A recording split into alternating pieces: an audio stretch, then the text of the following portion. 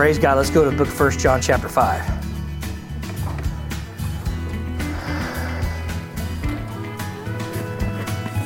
All righty.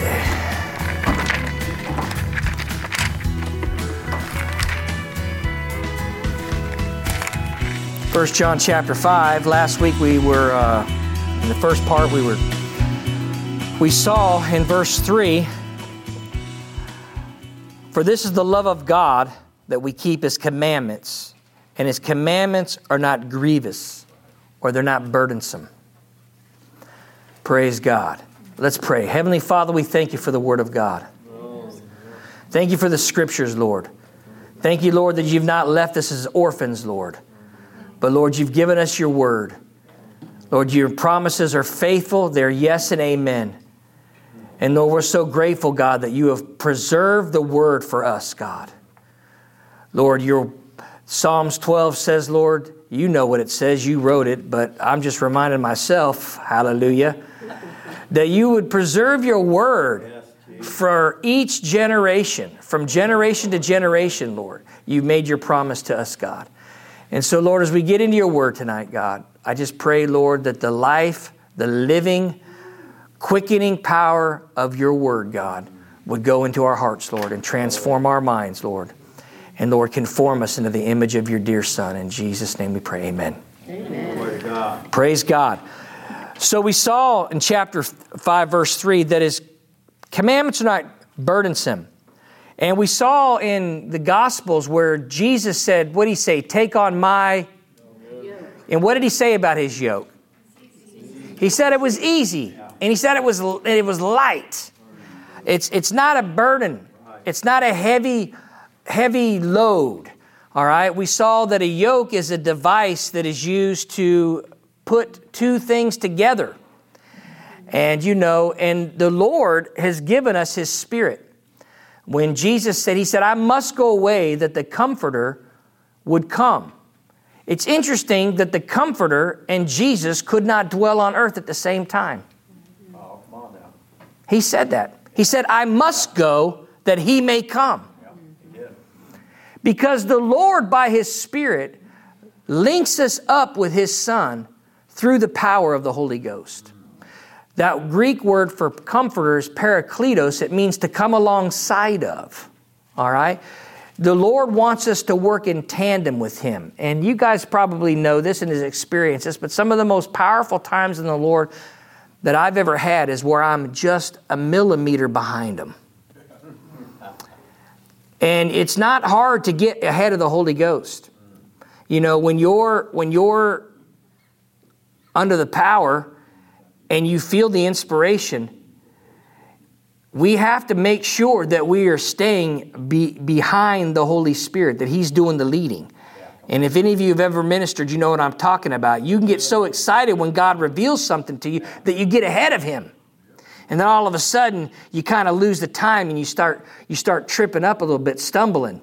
And I like what Brother Clark said last week with us. He said, the way the yoke is designed is that the lead animal, the strong one, is always one step ahead of the one that's alongside of, encouraging and leading. And that's what the Lord, He wants us to walk in partnership, He's called us into a divine partnership with the Lord Jesus Christ through the power of the Holy Spirit. And that's what He means when He says, take on my yoke. It's easy. It's easy. The things of the Lord are easy. They're not hard. I don't know why people say, you might have heard people say this, boy, I'm in burnout, man. I'm having ministry burnout. Or I'm burnt out. And I'm like, man, brother, if you're burnt out, then you're on the wrong yoke. Amen. Because, it's an easy yoke. And when we're walking with the Holy Spirit, it's easy. Does that mean we won't have adversity? Oh, yeah, we'll have adversity. But I don't think there's no burnout. I mean, people write books about it. That's okay. Everybody's entitled to their own opinion. Personally, I don't think there's no burnout in the Holy Ghost. I think in the Holy Ghost, man, there's fire. There's revival fire. And, and like one guy told an 80-year-old preacher, it's not time to retire, it's time to refire. Amen? Amen. one guy said, preachers, they don't retire, they just die. Because, we're all called to preach. You know what I mean? And we're called to preach till Jesus takes us home. Praise God. Amen. All right. Now, talking about yokes here, there's one other thing with the topic of yoke that I want you to have a look at, and that's over in Corinthians. Go over to Corinthians with me for a minute. And I'll give you a chapter and verse here in just a second. Which one? I believe it's 1 Corinthians. 2 Corinthians chapter 6, verse 14. 2 Cor 6:14. 2 Corinthians chapter 6, verse 14. Say amen when you're there. Amen. All right, so we're talking about yokes, okay? Talking about yokes. It's a familiar scripture. You've been in church long enough, or if you've had children or you've had loved ones, you've probably told them about this. In 2 Corinthians chapter 6, verse 14, look what it says here. It says, "Be not unequally yoked together with unbelievers." All right? Be not unequally yoked together with unbelievers. There's a partnership that we're to have. We're to be yoked with Jesus. Not to be, notice it says, what? Unequally yoked. When we try to, take on a partnership with the world to try to further what God has called us to, there's an unequalization there. It's not natural. I'm not a big fan of trying to structure the church like a good corporation. Amen. We've got a movement, and I saw it when I first moved over here. People are trying to make the church look like, like a good corporation. With their all the different value statements and this isn't Starbucks, man. Okay? Amen. This is the church of the Lord Jesus Christ, and every congregation is its own separate organism. Right. And it's living and moving. We cannot be clones. We can't clone ourselves after that one over there and that one over there and replicate. When you look at the book of Revelation, when Jesus was ministering to his church, all 7 of those churches were totally different. Yeah. They were totally different. They had their own strengths. They had their own weaknesses. They had the things that they needed to change. They even all had their different rewards that Jesus promised them. And what that is telling me is that each body of the Lord Jesus Christ is a living body. And it cannot be conformed or pressed into a corporate image. It's impossible to be effective for the things of God like that. I don't want to be yoked with what works in the world. I want to be yoked with the Lord Jesus Christ, because he knows what his church needs, when it needs it, and how it needs it. Amen? Amen. Now, this is another thing that we need to stress here, and with regards to our relationships, okay? Now, this is to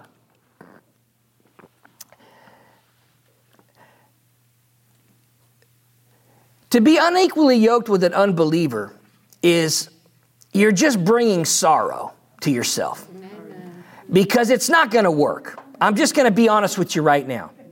There are many veterans in here tonight that can tell you it just does not work. How many have fallen for the lie where I love him and I can change him? He's not a believer right now, but boy, once we get together, he'll become a believer. Or, boy, she doesn't love the Lord, but I know, once we get together, she'll love the Lord. Let me show you something. There's a commandment to be separate, and we find that in the book of Deuteronomy chapter 7. Let's swing over there for a minute. All the way in the Old Testament, the book of Deuteronomy, and that's right after, what is it, Leviticus, Numbers, Leviticus, Numbers, Deuteronomy. Numbers, Deuteronomy, and we are in, where did I say to go? 7. Chapter 7. Remember, you got a table of contents in the front of your Bible. It's very helpful. We're going to Deuteronomy chapter 7. Say amen when you're there. Let's start at verse 1. Everybody there? Deuteronomy chapter 7, verse 1. Praise the Lord. All right, now this is the Lord speaking here. He's speaking to... Moses is speaking through the Lord is speaking through Moses, obviously, but he says, "Now when the Lord thy God shall bring you into the land where you're going to possess it, and he has cast out many nations before thee, the Hittites, the Girgashites, the Amorites, and the Canaanites, and the Perizzites, and the Hivites, and the Jebusites. 7 nations. 7 nations that are what? Greater and mightier or stronger than you. Okay? 7 nations. It's interesting that these 7 nations correspond. How many have ever heard of the 7 deadly sins? Envy, sloth, gluttony, wrath, pride, lust, and greed. 7 nations stronger than you. These weaknesses of the flesh, they're stronger. Paul says, the flesh wars against the spirit and the spirit against the flesh. There's a battle spiritually going on for our sanctification, which is very parallel to the battles that the Israelites had when they were trying to take the land in Canaan.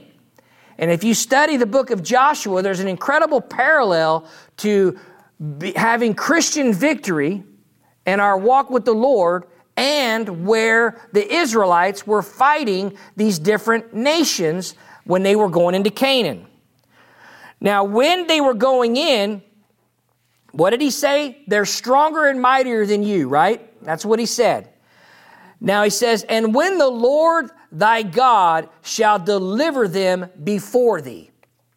So he's already declared that these nations are stronger than them, but who's going to be doing the delivering? God is going to take a stronger person and give the weaker person a victory. The same goes with our spiritual walk. God gives us victory over the things that hinder us in the flesh. The Lord promises victory because he's stronger. Amen. The spirit man, if it's allowed to work in the Christian, is stronger than the works of the flesh.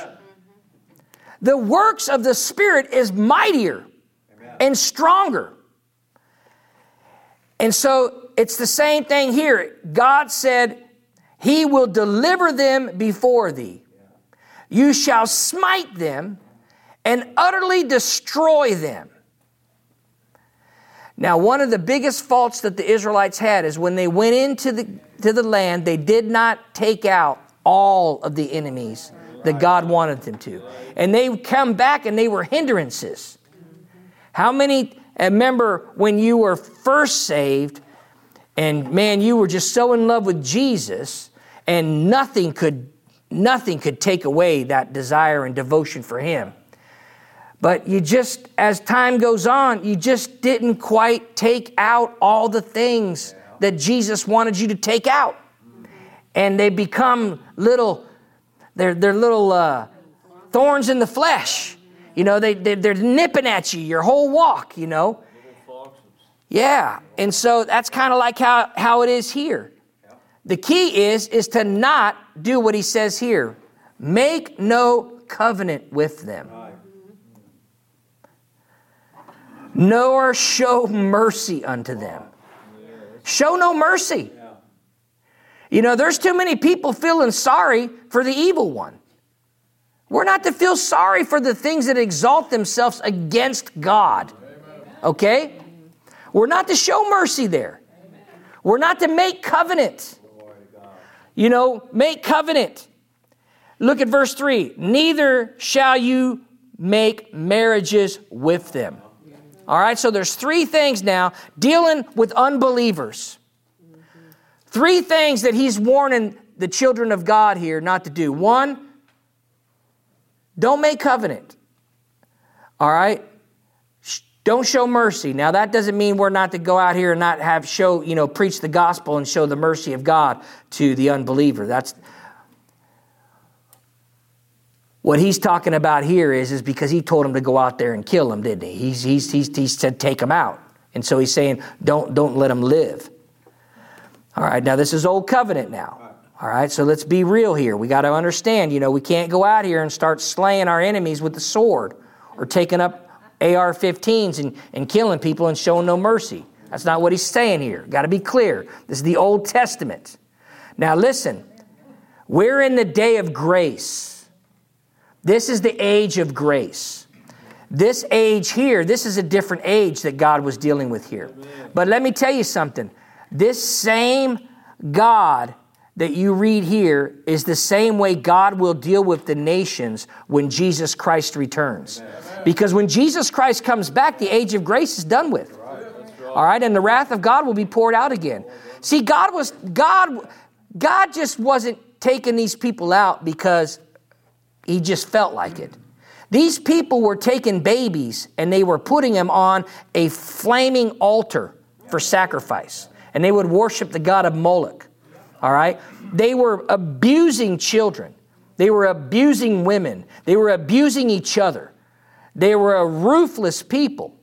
And God, it was a punishment in a sense, is what this was. It was God was using the Israelites to bring his wrath or judgment upon these nations, okay? And that's why he's saying, show no mercy unto them.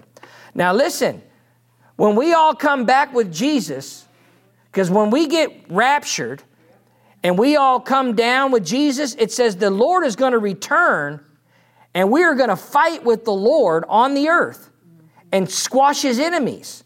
And I'm telling you now, we're not to show no mercy.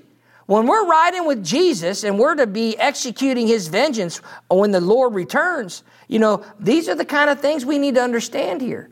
Because he's in charge and he knows what he's doing. Amen? Amen. I feel it getting a little heavy in here, so I want to move on. But listen, the main thing we need to know here is that when it comes to unbelievers, he said, neither shall you marry with them.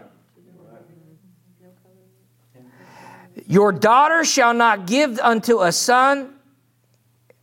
Thy daughter thou shalt not give unto his son, nor his daughter shall you take unto thy son. And this is the reason why. Look at verse 4. For they will turn away your son from following me. Amen. Okay, that's the number one reason why the Lord does not want us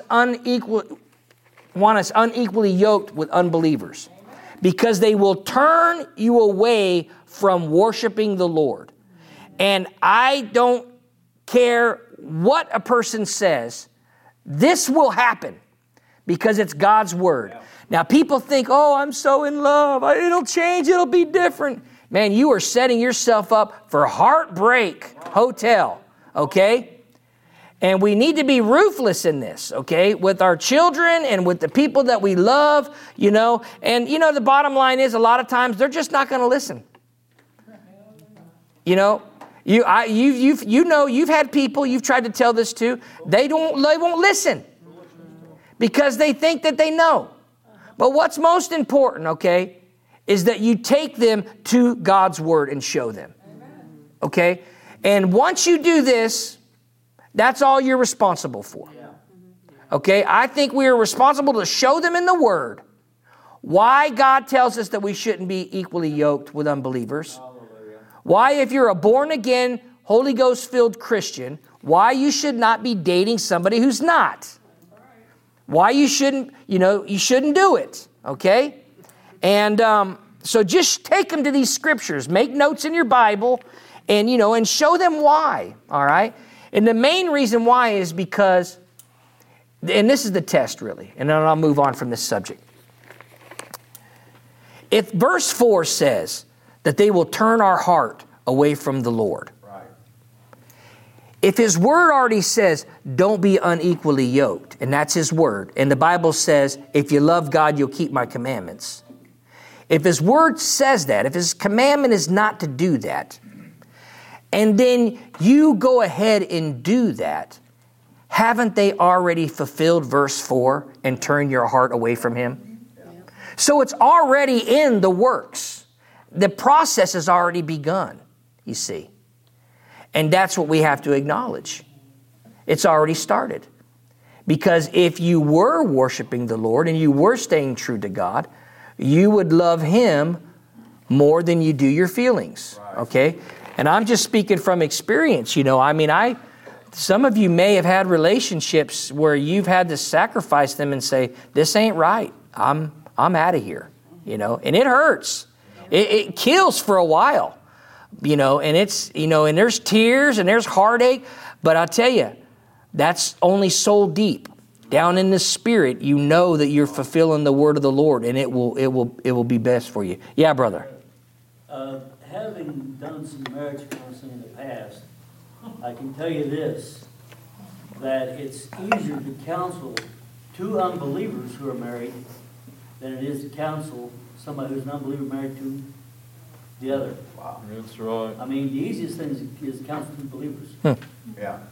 But if you got two unbelievers and they go ahead, you can counsel them much easier if they're different. Right on. And Paul brings up that because there's a lot of people. I know people that love the Lord and their spouse is not saved. All right. Now, Paul deals with that in Corinthians. There's answers for that. He doesn't, they all have to do with the circumstances, For instance, Paul says if the spouse is an unbeliever, but they want to stay with you, that you should stay together for the covering of your children.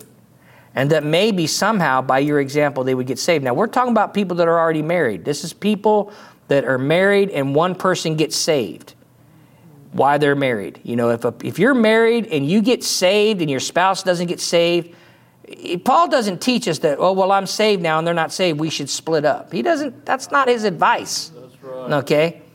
It's not his advice. And I tell you right now, this stuff we see in the church right now where people are trying to say, they're holding me back in my ministry and, we're not compatible in ministry together, so we're just going to divorce. That's a little hogwash. And it's happening in the church and it's happening to high-profile characters, and it's wrong. What you need to do is you need to come out of your ministry and work on your marriage and see what God wants to do with your life and then move on. And I'm telling you, man, because it's like this. It's God, family, ministry.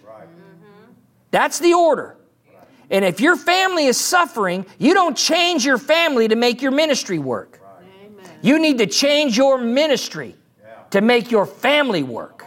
Amen? And that's getting messed up in high-profile charisma Christianity in our day. And I'll tell you what, it makes me mad. You know what? It makes the Holy Ghost mad. Because it's a bad example, man. It's not right. It's not right, man. Now, there are plenty of examples in the Scripture of what is legal to divorce and stuff like that. There is examples in Scripture. But this kind of stuff that's going on out here today where we're just not compatible and they have a different ministry than me, and so we're going to get a divorce and I'm going to go with this person over here. That is not right, man. That's not right. I would also say people who date unbelievers to bring them to church is another dangerous place.